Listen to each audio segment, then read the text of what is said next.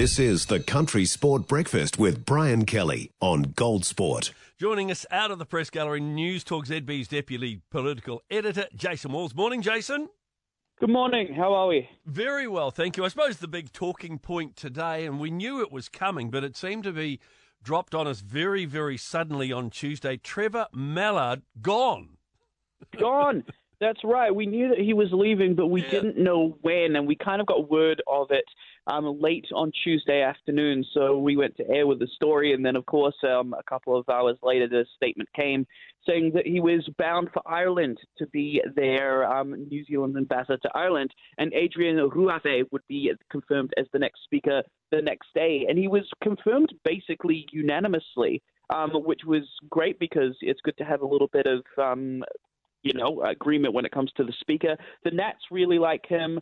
Labour obviously do as well, but it wasn't without drama. Basically what happens is when the speaker is confirmed, every party leader gets a little speech to say congratulations, essentially. And so after every party leader stood up, Ruafe took a call from, you'll never guess, Gaurav Sharma, who is now an independent MP. So he was sitting at the back of the chamber and stood up, and you could cut the tension with a knife. I mean, if people weren't wearing masks, you would have seen jaws drop across the entire chamber, because it was just, we all kind of thought in the back of our minds it could happen. Like, technically, this is a thing that could, but we just didn't expect it to. So he stands up and kind of makes a bit of a joke about how Ruafe could be an independent MP because of the way that he was talking about making things more robust in the House. Then he started to have a go at Trevor Mallard and using the privilege of the House, that is, he can't be called out for defamation. He started making allegations about how he went to Trevor Mallard's office and tried to tell them about the issues he was having. And Trevor Mallard, he says that Trevor Mallard told him that if he did that and if he tried to get legal help, that would be the end of his career as a Labour politician. Now, as he was saying this, Trevor Mallard was sitting pretty much right next to him in the seat. There was only one vacant seat between the two of them, and you could see him visibly uncomfortable. And towards the end of the speech, Trevor Mallard actually moved a further seat over, obviously very upset. Now, at the end of his speech, Trevor Mallard basically made a beeline to Chris Hipkins, who's the leader of the House. And from where I was standing in the press gallery looking down, they looked to be having a very heated conversation, and Trevor Mallard was quite upset, to the point where Jacinda Ardern had to actually come over and kind of pat him on the shoulder to say sort of, it's all right, don't worry about it sort of thing. So he was furious. So it was a extremely eventful swearing-in ceremony of the new speaker in the House that day. You couldn't buy tickets for that thing. That's the best show in town.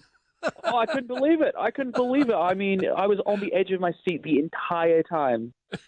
And then the first thing virtually that the new speaker did was apologise to Winston Peters for being, trespassed over the protests in the grounds of Parliament. Yeah, well, it was a very confusing statement because it came from the office of the Speaker, and the Speaker is Adrian Ruafe, but this statement was authorised by Trevor Mallard. So essentially, it was a statement from Trevor Mallard, but it wasn't sent while he was in office. So it had to be Ruafe's basically first act in office was to send out an apology to Winston Peters on behalf of his predecessor. Now, I'm still not sure why Trevor Mallard couldn't have sent it a couple of days ago or why it had to be yesterday, but one man who was claiming victory was Winston Peters, who said it was a victory for everybody in New Zealand, and he said that the original trespass notice was against the Bill of Rights. Now, Winston Peters had taken court action against this, even though the decision to trespass him from Parliament was overturned. But I'll tell you what, it was another twist in an already very twisty story.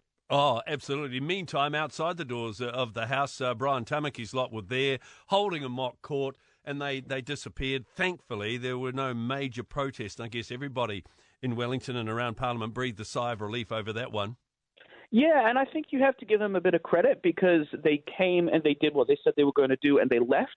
There was a lot of people that were worried about residual protesters hanging around and causing a bit of trouble. But to their credit, that's not what happened. And you were allowed to protest outside Parliament, right? You're allowed to be out there. You're allowed to say whatever you want. If you want to hold mock court trials, you can hold mock court trials. There was a group there called anti-fascism that were countering their protest, but that wasn't fascism. You're allowed to oppose the government without being called fascist, I think.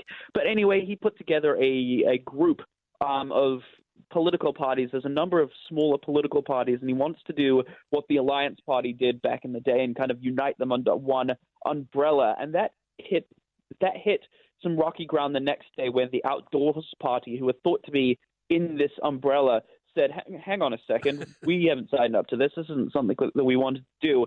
And very quickly, the ACT Party said that they would just never work with somebody like Brian Tamaki. Unfortunately, National didn't actually come out and say that they wouldn't work with them. He didn't rule it out. Basically, he said, read between the lines. They're not going to get 5%. Our values don't align. But he didn't actually explicitly say he wouldn't work with them. But he won't. I would eat my hat if A, this fringe umbrella party got 5%, and B, the National Party were open to working with them. But he didn't come quite out and say it, and I'd be interested to see what his political tactics for leaving that door, if not completely slammed closed, even slightly a little bit ajar. There's never a dull moment where you work, Jason. Always great to chat, mate. Thank you so much. Thanks, mate. One of the scariest things you can hear as a parent is quiet. But if you do get a little quiet time, have a listen to The Parenting Hangover. It's not scary at all. If she thinks, man, I've had a shit Mother's Day, it's not on me, okay? You're not my mum. That's the kids. The kids should have been best behaviour, and they chose not to, okay? Yeah. They chose to give you crappy presents. They chose to complain at the nice breakfast we made. I'm just there, I'm helping, but sorry, mate. The Parenting Hangover with Clinton Jordan. New episodes every Thursday on iHeartRadio or wherever you get your podcasts.